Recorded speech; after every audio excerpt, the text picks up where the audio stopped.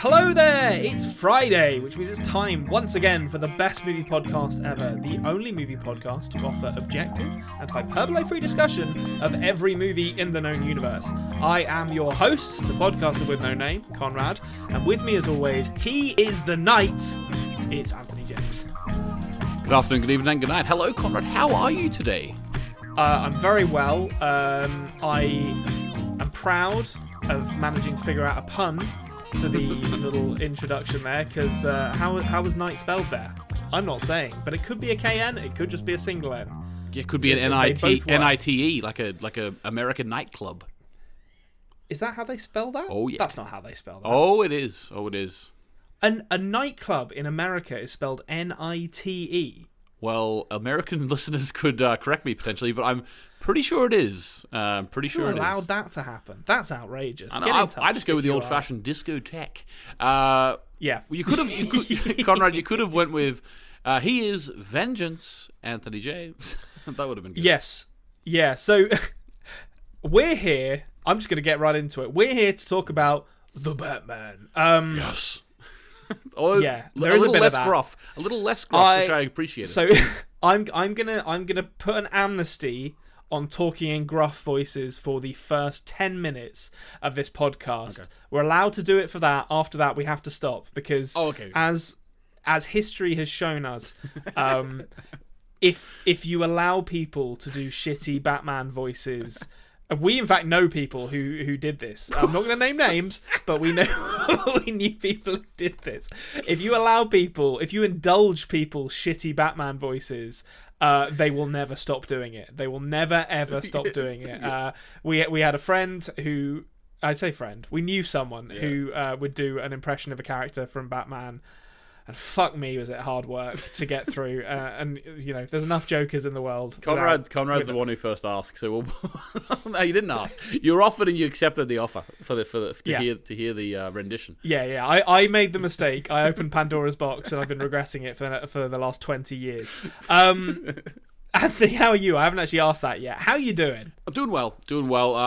You know, I think I put my cards right on the table, my Joker cards right on the table for this one from the start. This was a bloody brilliant film, I think Conrad maybe agrees with me. You know, we'll get into the details, but I absolutely love this film. And you know what?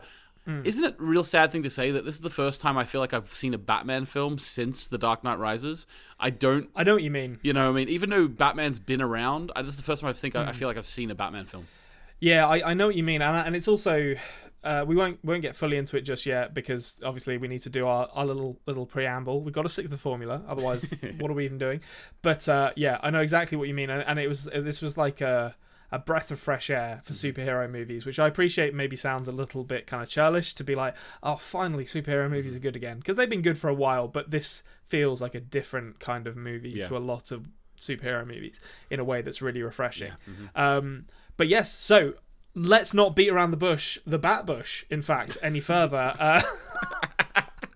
Not entirely sure what I mean by that, but we'll swiftly move on. And let's talk about some gosh darn movies. Let's do it.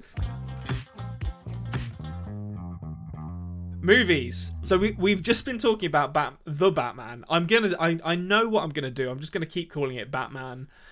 Matt Reeves, you've made a rod for your own back by calling this the Batman because it just makes it harder to say. What was the first ever Batman? Tim Burton Batman, was that just called Batman? That was just Batman. Okay. That's why this is the Batman. Okay, that makes sense. Yeah, they wanted to distinguish it. But yeah, so we are going to talk about the Batman momentarily. I just wanted to mention one thing very quickly because what did you say? No problem. No problem. Okay, you said that so quickly that I was just I had no idea what words came out of your mouth there. It just kind of sounded like a. You were like a first year in my class. The first time they ever have me as a teacher, because I've got an Australian accent and they're not expecting it, and I say like a whole 5 minutes of stuff, and they're just looking at me like, "What are you talking about?" Yeah, that's exactly what it was like. It's just trying to digest that accent for the first time. But I wanted to talk about the BAFTAs very quickly because they happened. Oh yeah. 2 days ago? No, wait, it'll be Friday when we release this. So when did I watch it? I think I watched it on Monday. I'd make it 4 days ago. So Yeah, 4 days ago. Did you? I assume you didn't watch them, but To be honest with you, no. And I've only actually heard the Power of the Dog won something. I haven't. Yeah, I so- haven't actually heard. I don't know why I didn't even look into it. Well, I mean, to be fair, you and I'm going to say about 70% of the actual winners, because unfortunately, the BAFTAs continue to. I like the BAFTAs. They're fun. They're like they're an interesting kind of like preamble to the Oscars, Yeah. and they give a good indication of who's going to win. But unfortunately, a bunch of people who won just weren't at the show, and it became very awkward watching like Benedict Cumberbatch sitting there, hoping he was going to win the Best Actor, and then it going to Will Smith, who was like the latest in a long line of people who are just like, yeah, he's not here. So It went to Will I guess- Smith. Interesting. it did, yeah, for King Richard, who apparently is the front runner for the Oscar, but Seriously? Oh, this is a Leonardo DiCaprio all over again. I Has know Will what you Smith mean. ever won? Obviously, Leo's better than Will Smith, but has Will No, Smith ever won an Oscar? No, This I don't really think he's ever feels won like one. it could be the last chance to give him one. That's what it kind of feels like. Or It it also could be, yeah. it also feels like it also feels like maybe they're like criticized for not having more representation, and they're like, who should we give it to? We'll give it to Will Smith.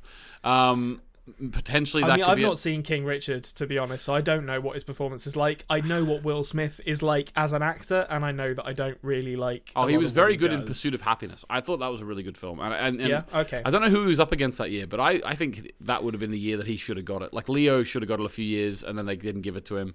That's what it kind of feels like to me.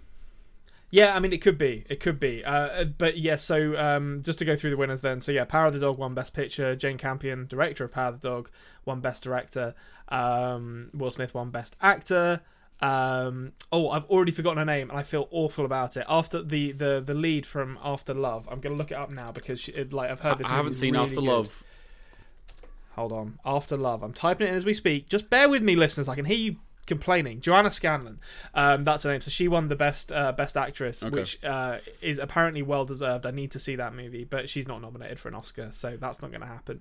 But, Really? That's interesting. Is she she's not up British? for the Oscar? She's Welsh. Yeah. So, Okay, well there you go. This is the thing.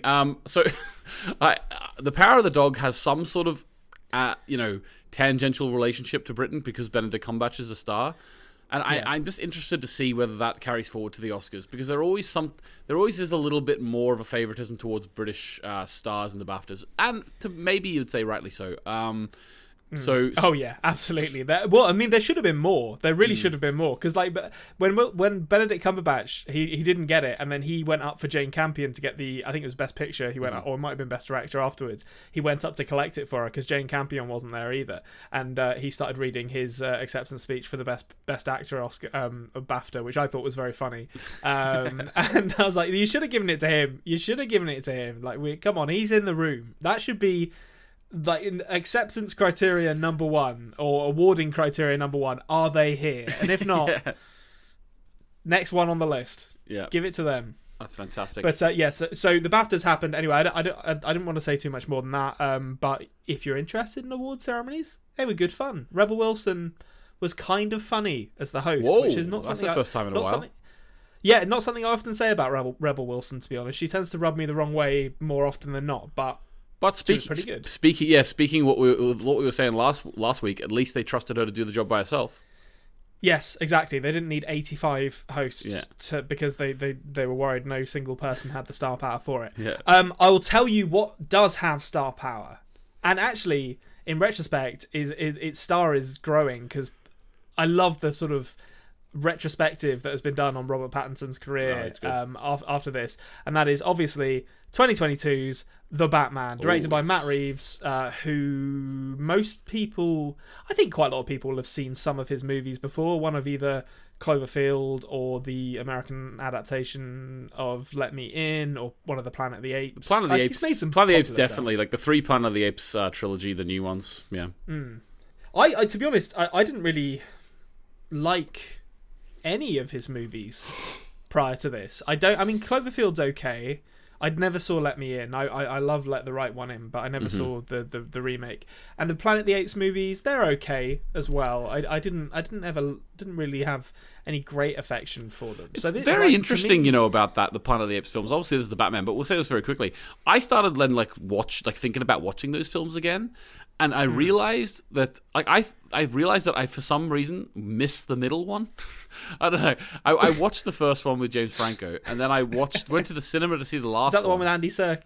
Wait, hold on. Andy Serkis is in the mall. He's the ape. He's Caesar or whatever. Yeah, he's in the mall. You can tell by the Cockney accent, but he's basically no. Yeah, that's the only bit I remember from that first one. But basically, I didn't see the middle one, and I didn't. Is that the one, The Woods? The one where they're like living out in the woods? Haven't seen it. Oh, you still haven't seen it, right? Okay, I thought this was going to end with you having watched it. No. It ended with me watching the Tim Burton one from the 90s, which I'd never seen, or the 2001, which for the first 20 minutes... Barry Pepper's in that one. I will say the first 20 minutes, I regret to admit this, the first 20 minutes I said, this actually isn't as bad as people make out. And then very quickly, I realized that there's a turn. Maybe the issue isn't with the prosthetics. The issue is actually with the story and the characters themselves. Yes. Yeah, so that wasn't a good film. Also, the same night, I don't know why, I stayed up like 1 a.m. watching Planet of the Apes films that night. The same night, I then went and watched the original from 1968 again. And let me tell you, that is a quality film. That is a quality film. Yeah, that's a cracker. I love like the original. I love that it just ends. Yeah. It's like there's no like big fight to win back Earth from the apes. It's a conversation in a cave, and then it's like, all right, let him go. Off we go. Yeah, and it's just like Charlton Heston goes off into the wilderness to try and make something of his life with his lady bride. Like what is with his lady? that was uncomfortable. Yeah, it was made in the 60s. Yeah. Like they had different views about how women should be depicted then, I think. But anyway, Matt Reeves. That's where I got with my Matt Reeves tunnel. I never actually watched any of his Planet of the Apes films, but I went back and watched them. No. I mean, they're popular. My partner really likes them. I think it was the James Franco connection in the first one. I know he's not in the others, but he's enough to put me off of a movie series for good. Oh, yes. I think. But I was going to say, Conrad, actually, people on Reddit are usually very, I don't know what you would say, the Reddit community can sometimes be a bit, I don't know what you would say, pompous. Terrible. Like they think they know better. Hipster, maybe. Sure. But they're all hipsters, so they're not really hipster. But, so anyway, what I was interested was, I was sparked actually to watch it by Matt Reeves, as well as someone made a comment on like the Reddit movies about one of the Planet of the Apes films, Matt Reeves. And then like load of the comments, like literally all the top comments were saying stuff like, I think this might go down as one of the best trilogies of all time. I'm not joking you. The Planet of the Apes ones, or the Batman? No, the Planet of the Apes ones. Okay. About the Planet of the Apes ones. Okay. And I thought to myself, very interesting. That's very interesting for Reddit, because usually Reddit people are very like sort of, everything's very highbrow and very hipster about it. But no, there was people saying that they thought Planet of the Apes, and these are the top rated comments, might go down as the best trilogy of all time. Matt Reeves' Planet of the Apes. Interesting. Okay, well, yeah, I mean, good for them if they enjoy it. Like, they're popular movies, and the only reason I mention it is just because I was coming into this movie being like, okay, I know I like the score, which Michael Giacchino. I'm sorry, he did the score for Lost. That. Oh, did he? I didn't know that. That's interesting, because there's some similarities in like the very sort of bassy string sections that they use. But I love his. I heard his score before this, and it's just this wonderfully like atmospheric kind of. It makes everything feel very grim but it's still kind of tuneful. I love the use of, I'm not sure what kind of bell it is, but just like this kind of, it's like a funeral or something. It's great. So I knew like I liked his score. I knew Greg Fraser makes very nice looking movies. So he was the cinematographer. He also shot Dune last year, and Rogue One, and a couple of others. So he's a really good cinematographer. So I was like, it's going to look nice at the very least. It did look nice, lovely. It did, yeah. And Robert Pattinson, as I hinted at before, he in the last sort of, what would you say, 5 years, he's kind of undergone, as has Kirsten Stewart actually, undergone a kind of career I don't want to say revitalization because it implies their career was on a downward he was slope, which a it massive wasn't. star, but He was kind of. I think he's kind of been reanalyzed by a lot of like kind of mainstream moviegoers who saw him as Cedric Diggory / the Twilight guy, Edward, and he's kind of just quietly been getting on with a very, very impressive career. And in the last 5 years, people have been like, "Oh, he's actually making really, really good movies, and has been for some time now." Yeah, it's like the Harry Potter people, maybe Daniel Radcliffe potentially as well. Even though Harry Potter, he wasn't seen as sort of negatively potentially as Robert Pattinson was. He still went from that massive series and then went into sort of more niche films and chooses what he wants to choose. The interesting thing is though. Robert Pattinson did the same, and he started choosing particular films and like very arty films and niche films in a similar way to Leonardo DiCaprio has always. Now, obviously, the big blockbusters in the last 15 years of his career, but he was very much as well sort of only did projects that he wanted to do and was turned down a lot of projects. Robert Pattinson seems to be going in that sort of mold of like what Daniel Radcliffe's doing now. The interesting thing is though, he then used that to get himself into another massive franchise, which is interesting to me because it was like he wasn't like he didn't go completely against big corporation, big franchise films. He just went sort of I don't know, washed his reputation a bit, and then came back out. Interesting. Yeah, absolutely. I mean, and what better way to do it than making the Lighthouse and Good Times and I'm forgetting one, but he's made like a series of very, very good movies that are like kind of critically acclaimed, and I think the difference. I don't want to Tenet. Come on, Tenet. Yeah, for sure. I mean, that's a big. It's Christopher Nolan. Yeah. But I think the big difference between him and Daniel Radcliffe, and I don't want to talk down to Daniel Radcliffe, is that like Robert Pattinson is just so fucking charismatic. Yeah. Like there's such a just an. I don't know if I call it enigmatic, but there's just such an allure to him. An animal magnetism. Oh, unbelievable! like Catwoman in this, understandable is all I'll say. But so he's I mean, we have to kind of talk about his casting for this really, because so this movie, for those who don't know, this movie kind of it went through.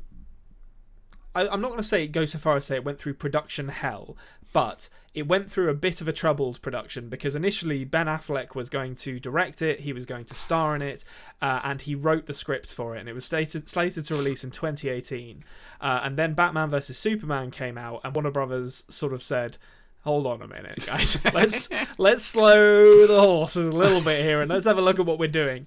And there was a lot of back and forth on it. This was well before Matt Reeves or Robert Pattinson was ever involved. Mm-hmm. But eventually, Warner Brothers, kind of after several years of back and forth on this, they decided they wanted and after Ben Affleck had decided he didn't want to direct the movie because he just wanted to star in it, Warner Brothers decided they wanted an auteur to make the next Batman, which is for a company that is often kind of made fun of for how shitty the DC movies often are. That's it was a very wise choice, I think. Mm-hmm. And they hired Matt Reeves. Ben Affleck had to leave the production because of he checked himself into rehab, I think, for alcohol abuse, and that cleared the way for Robert Pattinson to come in, and we ended up with the pairing that we have here. Yeah, that's really interesting actually, because if you think about the history of Batman films, the ones that are the most critically acclaimed and also you would imagine the most memorable and successful are ones that have been made by sort of the upper echelon of a director, i.e. either an auteur or a massive director like Chris Nolan, and then you've got Tim Burton's ones. Even the ones from the 90s, the first two Tim Burton ones are the ones that stand the test of time. So it's interesting that they sort of keep trying to dip their toes into a more sort of franchisey, run-of-the-mill Batman, and it never really works, No, it doesn't. And funnily enough, I actually haven't looked at how well this is doing. I think it's doing quite well. But it's funny, everyone I know is going to see it, so yeah. But it's funny that in hiring Robert Pattinson, who is very much not, when you look at him, I mean, he's kind of like Michael Keaton, I guess. That's the comparison you'd make. When you, although Michael Keaton was coming to the role of Batman when it was perhaps a bit sort of camper and hadn't been, and he was more of turned a into comedy actor as well at the time. Yeah, but he still doesn't seem like a superhero. No, and Robert Pattinson's coming to it after Ben Affleck, who was built like a brick shithouse when he was doing his Batman, and then before that, obviously Christian Bale. Yeah, and Robert Pattinson was coming to it as like this makeup wearing, long haired fop who's listening to Bauhaus and shoegaze and like doesn't speak, and he just doesn't seem like he's the right fit for the role. And then he just absolutely makes it his own. It's like unbelievable the way that he captures something in it. And funnily enough, in going this route with an auteur director and a bit of a sort of out of left field casting for Batman, Warner Brothers may have actually ended up with a very successful trilogy of Batman movies on their hands here, because this is getting such positive word of mouth that the next one is going to be even bigger. Like, that more people are going to go and see that, and as long as that's okay, the third one will probably follow suit. So it's quite funny how they've sort of stumbled into this. Yeah, it is strange, isn't it? And I feel about it, to be honest with you, like I like a self-contained Batman. Like I don't like Batman if Superman's involved. Like, don't get me wrong, I love Superman, and like a child has a favorite color. My childhood favorite superhero is Superman. I mean, having said that, I don't believe Batman needs to have. Batman works best when he's in a realistic world without Wonder Woman, and of course, like Justice League and stuff can be cool. But I just think Batman works best when he is this caped crusader in the city, this like horribly run city with downtrodden people, and he's like sort of the dark figure that fights for them. I think. Yeah. And Rob Pattinson encapsulated that so well. And what's interesting, Conrad, is that yes, he was Bruce Wayne, but for 95% of this film, he was Batman. I think that. I think there must have been less than 15 minutes of Bruce Wayne in this.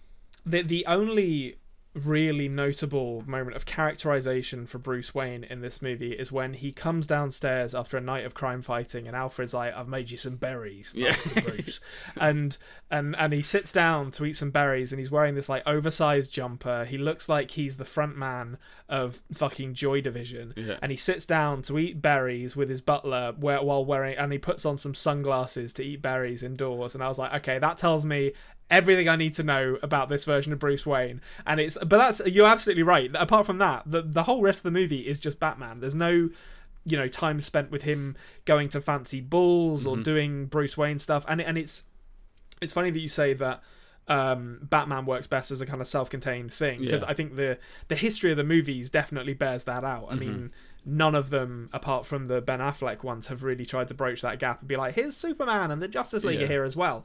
And they were, the most critically panned ones, I think it's fair to say. But this being self-contained, it's also, even within the confines of like Batman is going to operate on his own in Gotham, it's a very simple story. And you actually said to me, because you saw this, what did you see it 2 weeks ago? You saw it before me. I saw it. I think I saw it. Yeah, I saw it a little bit before you. Yeah, but so I kind of knew what it was going to be going into it, but you really sold me on it when you were like, it's essentially just like a detective noir movie. Yeah, and it just happens to Batman just happens to be the detective in this movie. Like, so I'll say now, for people who don't know, we're not going to get into spoilers just yet, so don't worry. But so that the sort of the plot of this movie is there is a psychopath known as the Riddler who is murdering corrupt city officials across Gotham, and the police are implicated in the conspiracy. So Commissioner he's not commissioner at this point, he's a sergeant, I think. They always start off with him at a lower level, don't they? He's a lieutenant or something. I don't know. He's high enough to make a call to Batman, not so high that he's corrupt. You could have a Batman trilogy bingo card. Jim Gordon becoming the commissioner in the second film. Yeah. That's don't put that in your first movie. Don't put that in you need to kill the police commissioner first. That's the rules. But yeah, so Jim Gordon, he gets on the bat phone and he says, "Oi, Batman, we've got some trouble in Gotham." And Batman is essentially investigating these murders and getting embroiled in this web of lies and corruption as it reveals itself. But Conrad, you've missed a little bit there in the setup. They fantastically built Batman in a way that I haven't seen him built at the very beginning of a film before.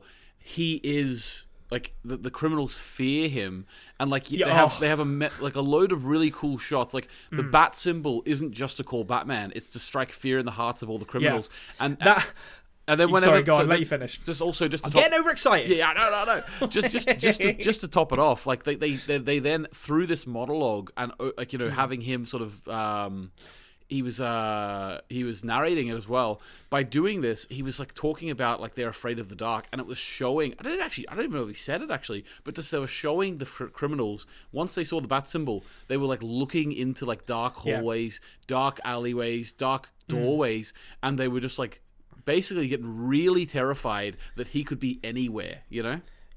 I'm glad you've said that, because you've reminded me of the introduction to the character, which is at the beginning of the movie. There are three we're more than 10 minutes in. Sorry, Connor. I just went. yeah. I've broken the rule. You've broken the rule. Get out.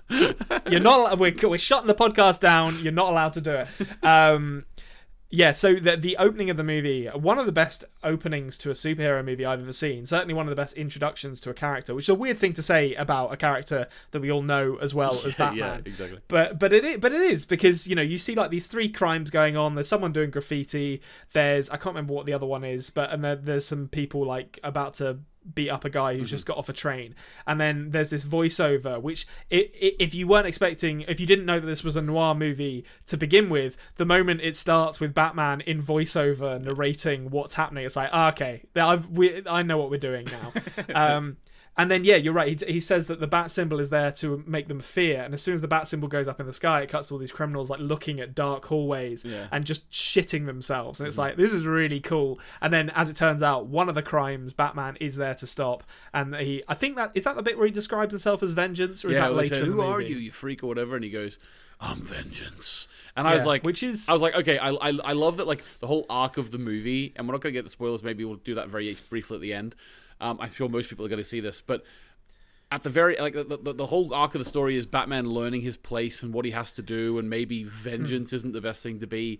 But by God, isn't that cool? At the start, whenever he's just like, "I'm vengeance," and then starts beating the hell out of them all. Yeah, that's something I wanted to talk about. So we might as well talk about it now. Yeah. Is that so?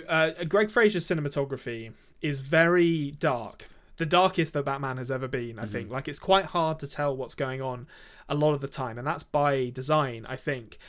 But and it brilliantly kind of, I think that the sort of close dark shots on Batman and other characters in this are used to kind of show off the scenes where there's fighting, or the action scenes, because when there is fighting, it's not that often, but it's these brilliant like wide angle shots of Batman just absolutely beating the shit out of people, like, and it's not yet the way he walks, like the sound design of like where he sounds like he weighs like 500 pounds. He's literally like wearing Doc Martens or something.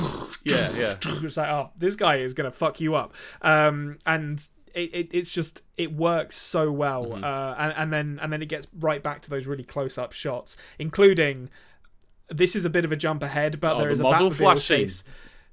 That is great as well. Yeah, the that was in a trailer, I think, but still, it was just amazing. It was amazing. It was like the Darth Vader in Rogue One moment. You know what I mean? Yes, yeah, very similar to that. Which is Greg Fraser, so like he's got a great eye for how to introduce like kind of diegetic light sources into his scenes. So the Darth Vader showing up on the Rebel cruiser at the end of Rogue One, very similar to this, where he's just beating up a bunch of guys in a pitch black corridor that's occasionally lit by muzzle flashes, which is great. But no, I was going to talk about the way that the one and only car chase in the movie is shot, where it's almost hard to tell there's a car chase, because it's literally like face cam footage. It's right up in the faces of the people who are driving.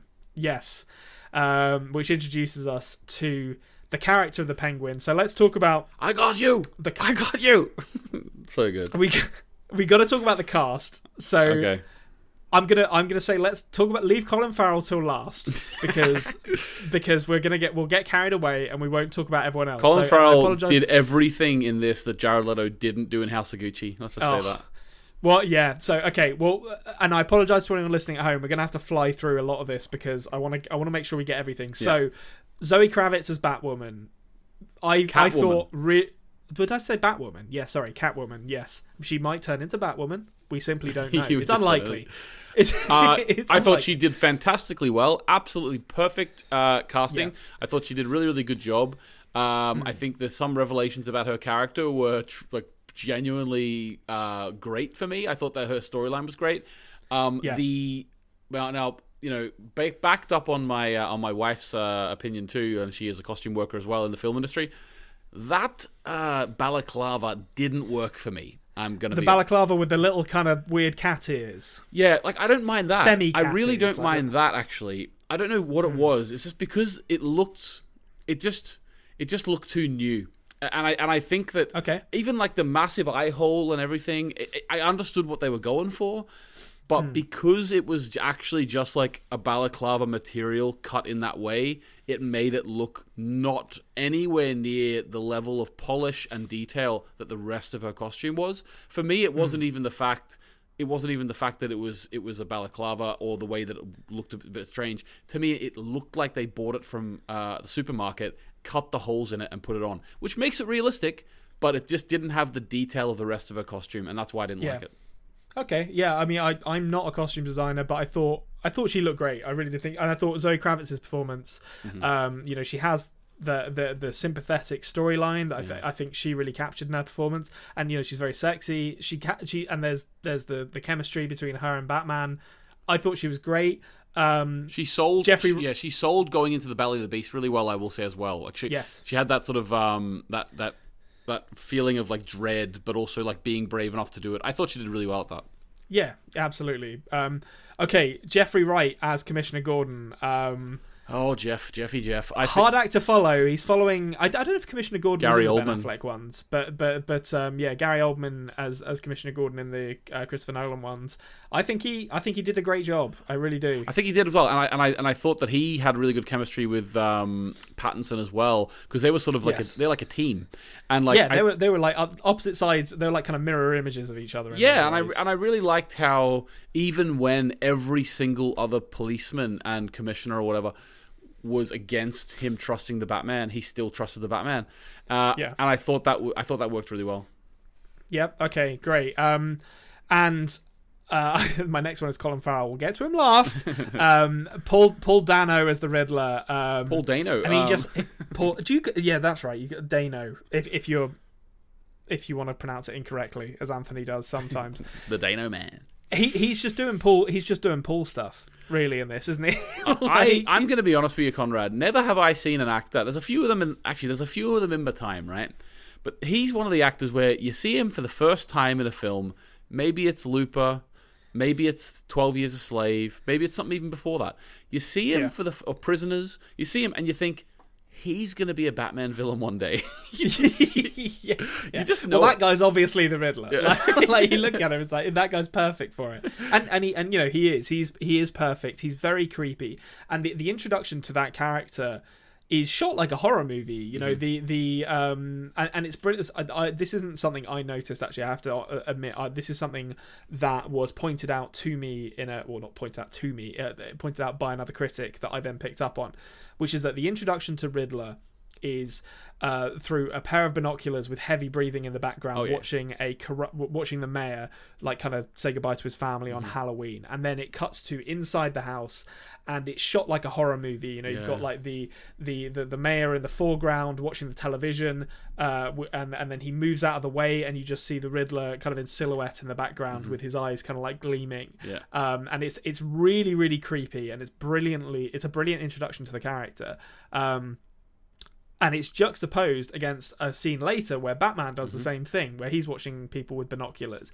And it's this brilliant kind of theming of the Riddler and Batman being kind of similar as well, but obviously having different methods and goals. In fact, actually, we'll can we do spoilers now? What are we on? 34. Yeah, okay. I'll tell you what. We'll do spoilers now. So if you haven't seen the Batman yet, we're going to start talking spoilers. So be warned. Maybe jump to the ends to catch our final thoughts. Yeah. So basically, the Riddler, the whole way through the film, what you're saying, I noticed that, and I was really loving the parallels between the two. It felt like the Riddler was almost like a copycat of the Batman, except very much so. Except he was obviously carrying forward and killing people. So he was like sort of like It's almost like he's the orphan who's downtrodden and poor and therefore sees no other way of getting out of his situation other than killing people. Whereas the Batman comes from a much more sort of upper class orphan background, and I thought that I obviously at the time I was thinking, oh, this is cool. They're like paralleling these two. It obviously then comes about that the Riddler thinks that he's working with the Batman the whole time, and like it's like nuts. It's like of course he's like trying to be like the Batman. Yeah. I thought that was so he targets cool. Bruce Wayne as well, which is like that was a brilliant. Like, I'm working with the Batman, but I'm going to target Bruce Wayne. Wasn't that one of the best reveals? That was when he was just like Bruce Wayne, and he was just saying it, and you're like, oh my god, he knows, and then he just goes, he's the only one we didn't get, but we got them all, didn't we, buddy? And I'm like, oh my god, I really didn't see that coming. Yeah, no, it's their entire relationship is fantastic. But I think the one thing I wanted to say about Paul Dano, talking about costume design again, is that he was apparently modelled after the images of like the Zodiac killer from and Ted Cruz's it's funny dad. because you yeah exactly, or perhaps Ted Cruz himself. He seems. He seems like an ageless. I mean, kind of Donald Trump is type. the most reliable of sources. Let's be honest. But yeah, so I the only reason I mention that is because this is a detective kind of murder mystery, and there is a lot of David Fincher in the way this is shot, I think. And it's interesting that Paul Dano's Riddler is kind of based off of Zodiac. Okay. Colin Farrell, let's talk about him. Holy moly! Miss Scoozy. It's like have you seen The Untouchables? No. Okay, so Robert De Niro plays Al Pacino. Doesn't play Al Pacino. He plays Al Capone in The Untouchables, and he looks identical to Colin Farrell in this. But Colin Farrell looks like Robert De Niro playing Al Capone with a little bit of Danny DeVito kind of mixed in there, and it is like. The makeup on the Colin Farrell is done by Mike Marino is the name of the makeup artist who did it. It's unbelievable. It's like some of the best makeup I've ever seen. It looks like he looks like a real man. I had to tell my partner that was Colin Farrell. You know that is mental, and you know the detail in there as well. Like the design of him is like.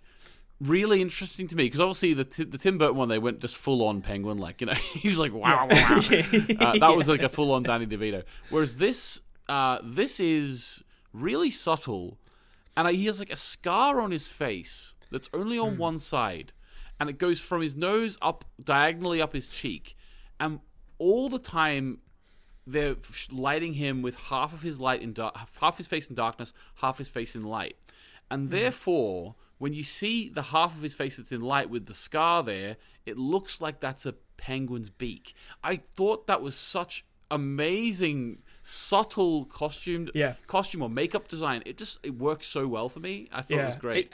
And he's such a... The tone of this movie is... There is some humor in it, but it's very serious and very dark. Yeah. And like to get someone to kind of realize a character like the Penguin in a way that isn't ridiculous, particularly with Colin Farrell's performance, which is like you've already quoted it, is very quotable and very very kind of ridiculous. Yeah. But it fits so well in this because there's this like sense of threat underneath him because he's like Carmine Falcone's kind of right hand man. He's sort of like he's like I don't know. He's not the muscle, but he's kind of like their lackey, but he's also higher up.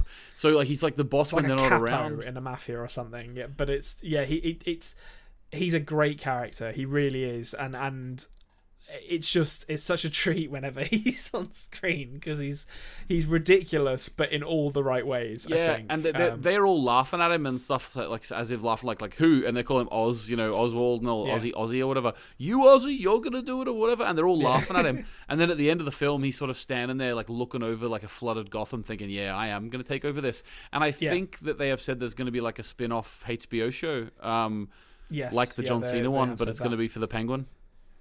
Which I could see myself getting into, to be honest. That seems like it'd be really good fun.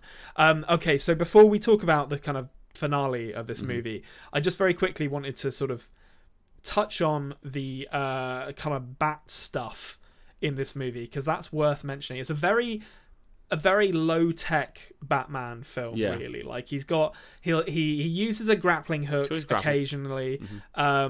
He has got a Batmobile, but the Batmobile, the reveal of it is so cool because it's literally just like a muscle car with a fucking jet engine on the back of it. And the first thing it does is stall, which is very believable for a car.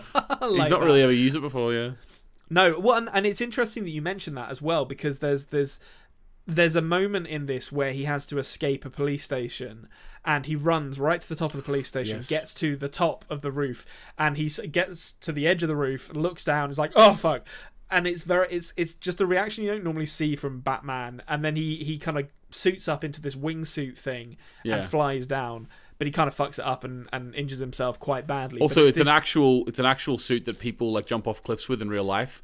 So it's a real that was cool. Suit. But there's a lot of Batman's been doing this for a little while at this point in the movie. But you still get but you still get the sense that he's kind of like learning the ropes and is not like, so I mean the wingsuiting, he wouldn't have that reaction if he'd done it loads of times before. So it's probably like he doesn't enjoy the prospect of jumping off of buildings. And the one thing I really wanted to get your take on was what is his name? David Crossman is the costume designer who designed the Batsuit, which is obviously a crucial part of any Batman movie.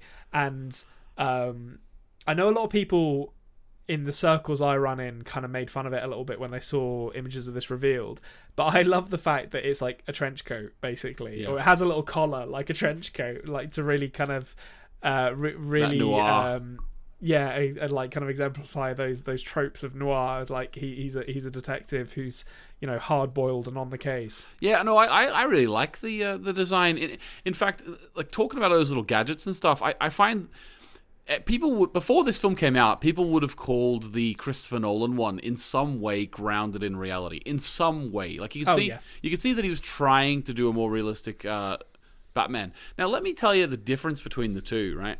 And this is why I like them both. I like both versions and I like both styles. But this is a bit more realistic, and the reason for that is in Christopher Nolan's one, they're like, I want to have a bat cape which completely goes rigid and he's able to fly with. They're like, okay, how could we do that would be in some way plausible? I don't know, maybe like electric shock through the cape, which makes it stiff. It's like, is that actually practical for someone to actually go out and fight crime using that? It doesn't matter. If it's a tiny bit plausible, then I can put it in the movie. Whereas this one is, what would someone in real life have? You know what I mean? And this is what would you bring with you? This what would, if Batman existed in real life, what would he have? And that's the difference. Is that Christopher Nolan, although I like both styles, as long as it's plausible that in real life someone could have this, then that's okay. He can go ahead with however crazy. It's like they can go with whatever crazy idea he has, he can go ahead with it because it's plausible enough. Whereas in this, it's like, hang on, but would someone do that? You know what I mean? And that's the difference. Like there's never a scene in the Christopher Nolan movies where he takes the tumbler down a particularly kind of a road with a low bridge and it's like, I've got to back up, I can't get under this. Like they don't worry about if it's even remotely plausible. He just flies on rooftops. He's flying on rooftops. I don't know. Yeah. Whereas, this is very much like his car is a fucking car. Yeah. It just has a jet engine on the back for when it needs to go really fast, which is, I'm very much a fan of that. Kind of Route 1 engineering. Cool. I also love the shot in the car chase where there's a huge pile of like burning cars behind the Penguin. The Penguin's upside down, and he's like, I got him. And then the Batman just like drives his car over the top, parks it, gets out and starts walking towards him, but it's all from the Penguin's perspective, and he's upside down with the flames behind him. Oh, that's so cool. Yeah, it's a great shot. I really cannot stress enough how well shot this movie is. It's beautiful to look at. Okay, so finale of this movie. Yeah. Batman has gone through all the Riddlers.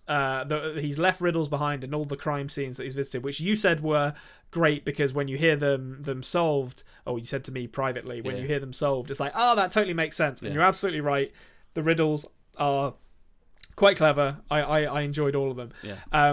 But we finally get to the point where the Riddler has been caught and a big kind of conspiracy involving Bruce's parents and all the high-ranking members of the Gotham elite and I can't remember what it's actually called. There's got to be a failed community. It's in like a Batman film. Revitalized Gotham or something like that. Yeah. And the problem with doing it in Gotham is everyone's skimming off the top, and you have to know that they're skimming off the top. So there's not going to be anything left for the people of Gotham. Well, in the Chris Nolan ones, it was the monorail. In this one, it was like a community fund project. Every single one. That's the essence of Batman. Like, you have to have the downtrodden who have been screwed over by the rich elites promising them the future and then it failing. It has to happen that way. Absolutely. Yeah, I mean, Gotham can't work well. It can't be a functional city. That's the main reason. But so eventually the Riddler is captured, is taken into custody, but it's all revealed to be part of his expected plan, and his explosives that he's planted blow up the seawall to Gotham, flood the city, and everyone rushes into what is essentially Madison Square Garden. Yeah. It's literally called Gotham Square Garden, I think. Yeah, and I don't actually know where it was shot, because principal photography for this, I think, was mainly in London and Edinburgh, so I don't know where they shot that, but it looked a lot like Madison Square Garden. Yeah. But so they flood it, and then there's like gunmen in there, and there's this wonderfully cathartic scene, and to talk about this, we're going to have to talk about the kind of people who aren't going to enjoy this movie, which is to say a lot of people, I think. It's based on the viewing I went to. So there are long periods of this movie where, quote unquote, nothing happens. It's just Batman solving some crimes, looking at dusty sheets of paper, going through microfilm, all that kind of stuff. It's all great stuff. I love it. Mm-hmm. But I don't know what your showing of this was like. My showing, and I said this to Anthony before we started recording, so I was like, I've got to get this in, because it was the worst movie. I loved this movie, and it's in spite of it being one of my worst cinema experiences of all time. So I had a group of 4 teenage boys, and their mum, I presume, sat behind me. I had to tell one of them off at one point because he kept on putting his feet up on the chair next to me, and I was like, I'm not having this. So I had to be that person. And then there was a man, a grown man, easily in his 40s with his son.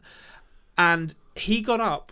Like, I'm not going to judge someone for needing to go to the toilet, but at the same time, he got up and went to the toilet 5 times in this movie. It's a 3-hour movie. It's not that long. Come on.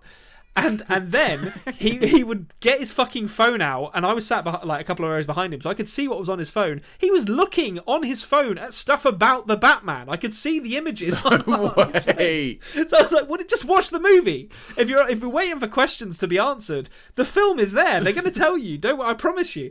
But so that was the experience I had, and still, despite all of that, despite having to tell off some kid who was being annoying, I'm thinking about making the frankly unconscionable decision to tell off not 1 but 2 people in one film for basic breaches of film watching rules. The etiquette.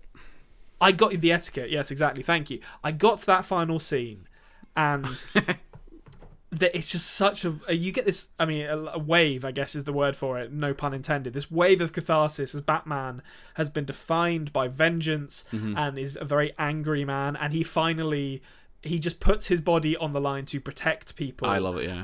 And it's such a good conclusion to this movie. And I was like, fuck, is they going to kill Batman in the first movie of this trilogy? Like, obviously they're not going to kill him in the first movie of this trilogy, but they get you. They really do. Well, yeah, because I like up until now, that's why I loved it as well. And I think there is a criticism. But I like this, but there is a criticism that this end of this film is a little bit Return of the King, Lord of the Rings, Return of the King, where there's like 3 different endings. But there's a little bit of that criticism there.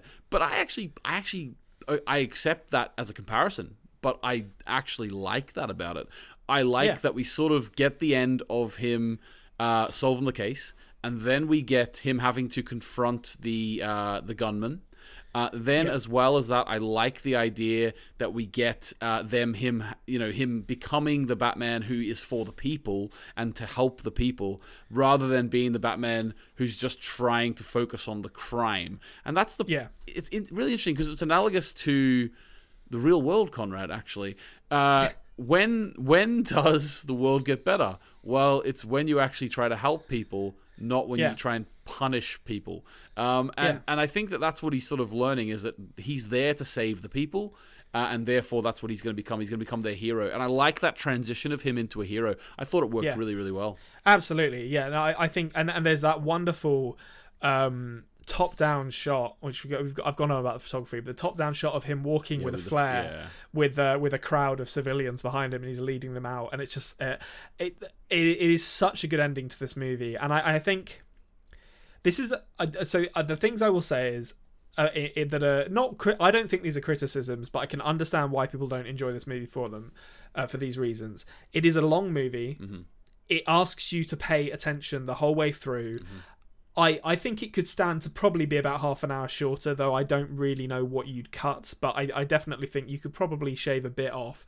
And if you're coming here for your typical like kind of Marvel action fest where the final half hour is just people punching like nameless robots or whatever, that you're not going to get that with this, which is not to say that's bad. I like those kind of movies as well, but this is not that kind of movie. And I think definitely in the showing I was in, I could tell that there were people who would like come here being like, oh cool, we're going to see Batman, I'm going to see Ben Affleck shoot a bunch of people with a gun despite that being the one thing Batman's not supposed to do, because I don't know, Zack Snyder decided to do that.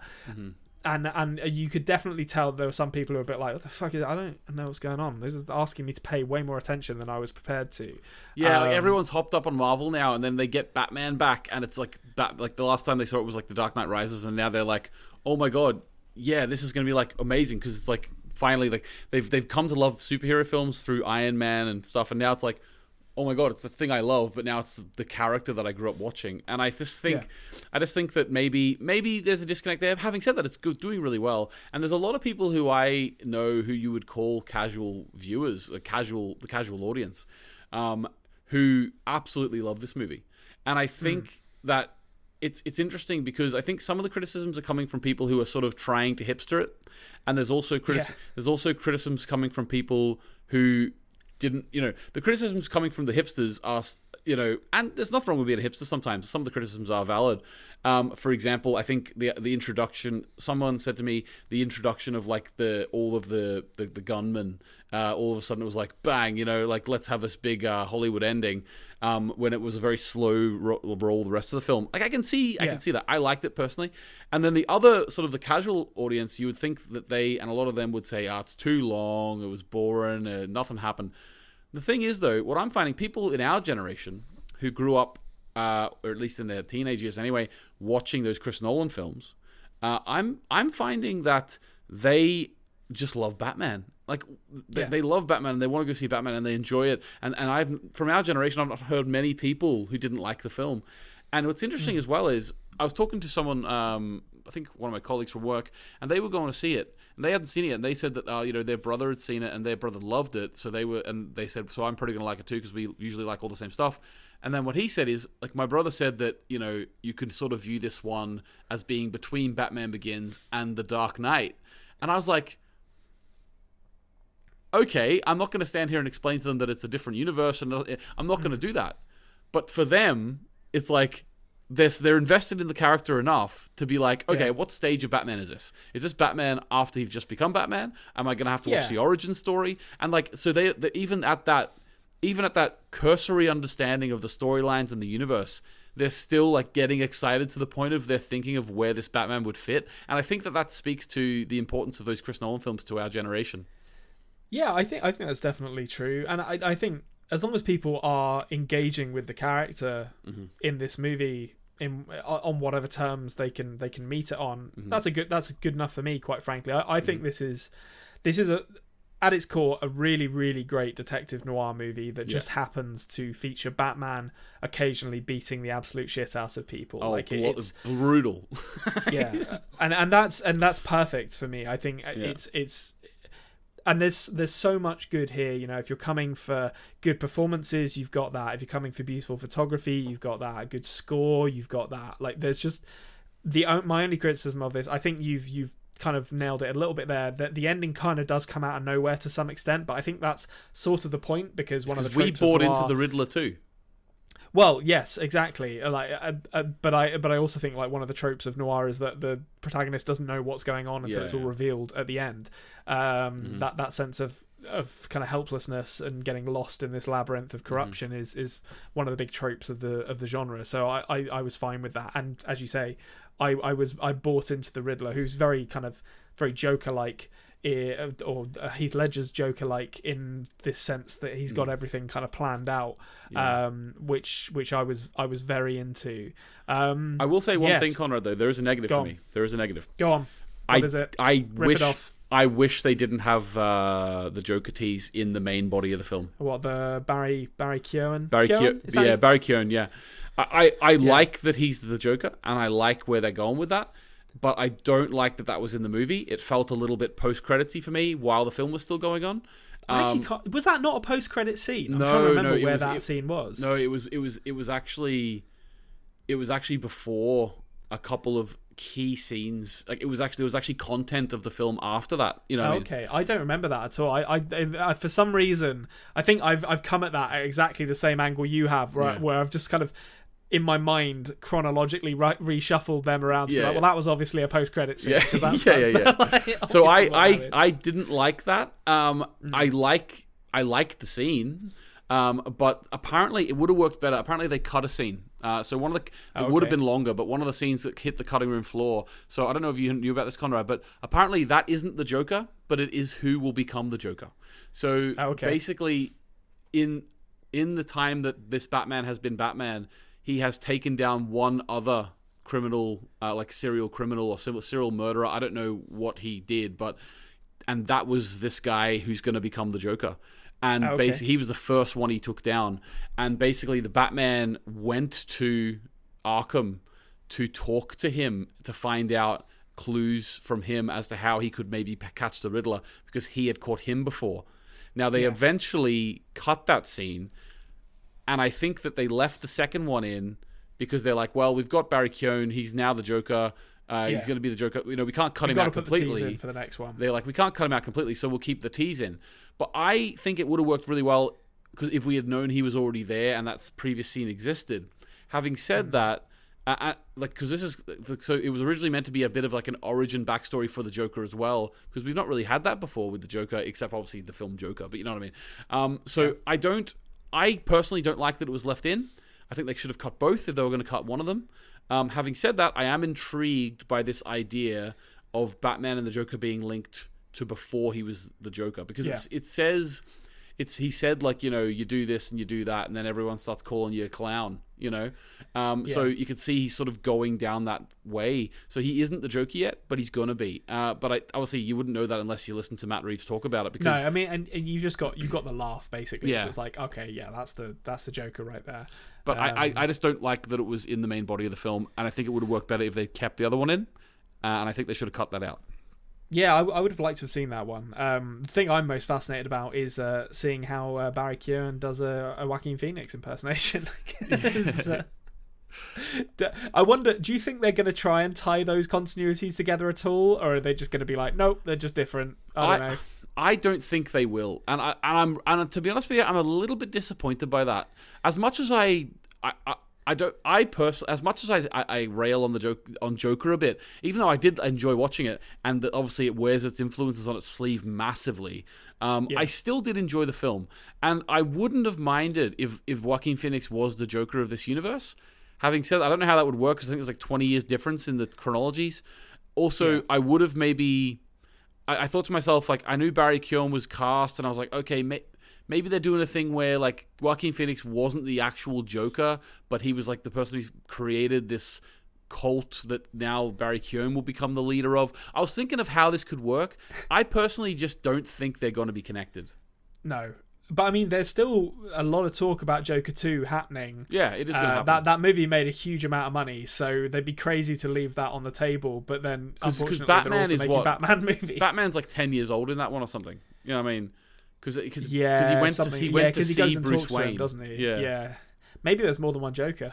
Maybe this one's a sequel to. We'll see in 5 years when they do the multiverse of Batness or something. Yes, perfect. That'll like Joaquin Phoenix will get sucked out into the Michael Keaton chronology, and we'll get Barry Keoghan. Well, Michael Keaton's going to be in The Flash. So there's like literally like 3 Batman on the go. I can't keep track. I can't keep track of all this multiverse nonsense. It's all.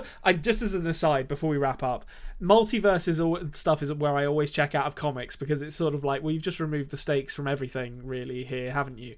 Because like you said, no matter what happens, we can always just get another Batman or get another Spider-Man or whatever. Yeah. And they're rapidly approaching the event horizon of multiverse bullshit in both Marvel and DC at the same time, I think. Yeah, I think, and funny you mention that, because I think there is definitely, like, you know, I work with a lot of young people, and I think that the young people who like the Batman are of a particular mindset, and they're of a particular type. They're the cool kids. The cool kids. Well, in my opinion, they're the cool kids.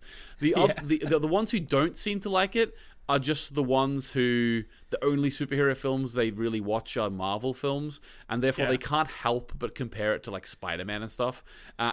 Spider-Man No Way Home was like the culmination of a nostalgia bomb that was ticking for 20 years, and I think that they're immediately comparing that to Spider-Man, and they're like, well, that didn't make me feel the same way that Spider-Man did, so therefore I don't like that. And I don't feel happy at the end of this movie. A lot of people, I personally am a big hater of whenever you say to someone, well, what did you think of this film? And they say, well, it wasn't as good as the other one, or wasn't it, like, what did you think of film A? Well, it wasn't as good as film B, which came out 3 months ago. It's like, let's talk about film A for a bit. You know, I don't like always comparing films right out the gate. Let's just talk about a film, you know what I mean?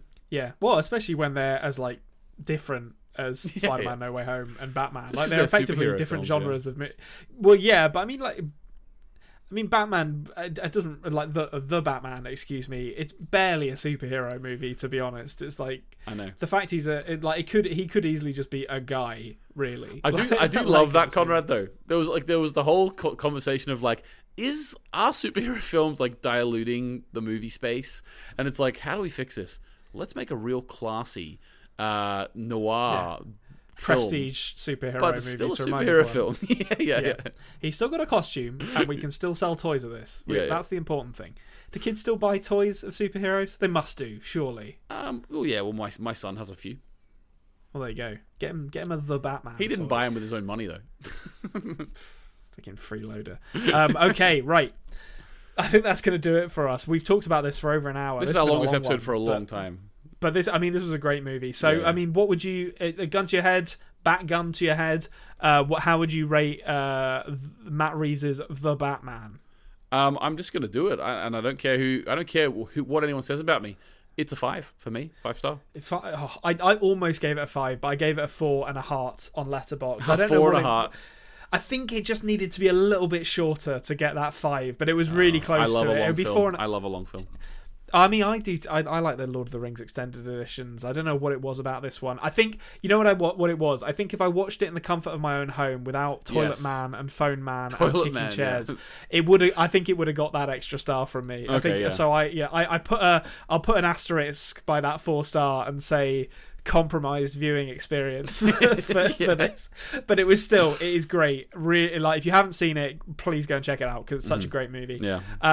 I think that's going to do it for us then this week on the Best Movie Podcast Ever, which leaves us with one simple question to answer, as we always do, and that is, Anthony, what's your favourite movie this week?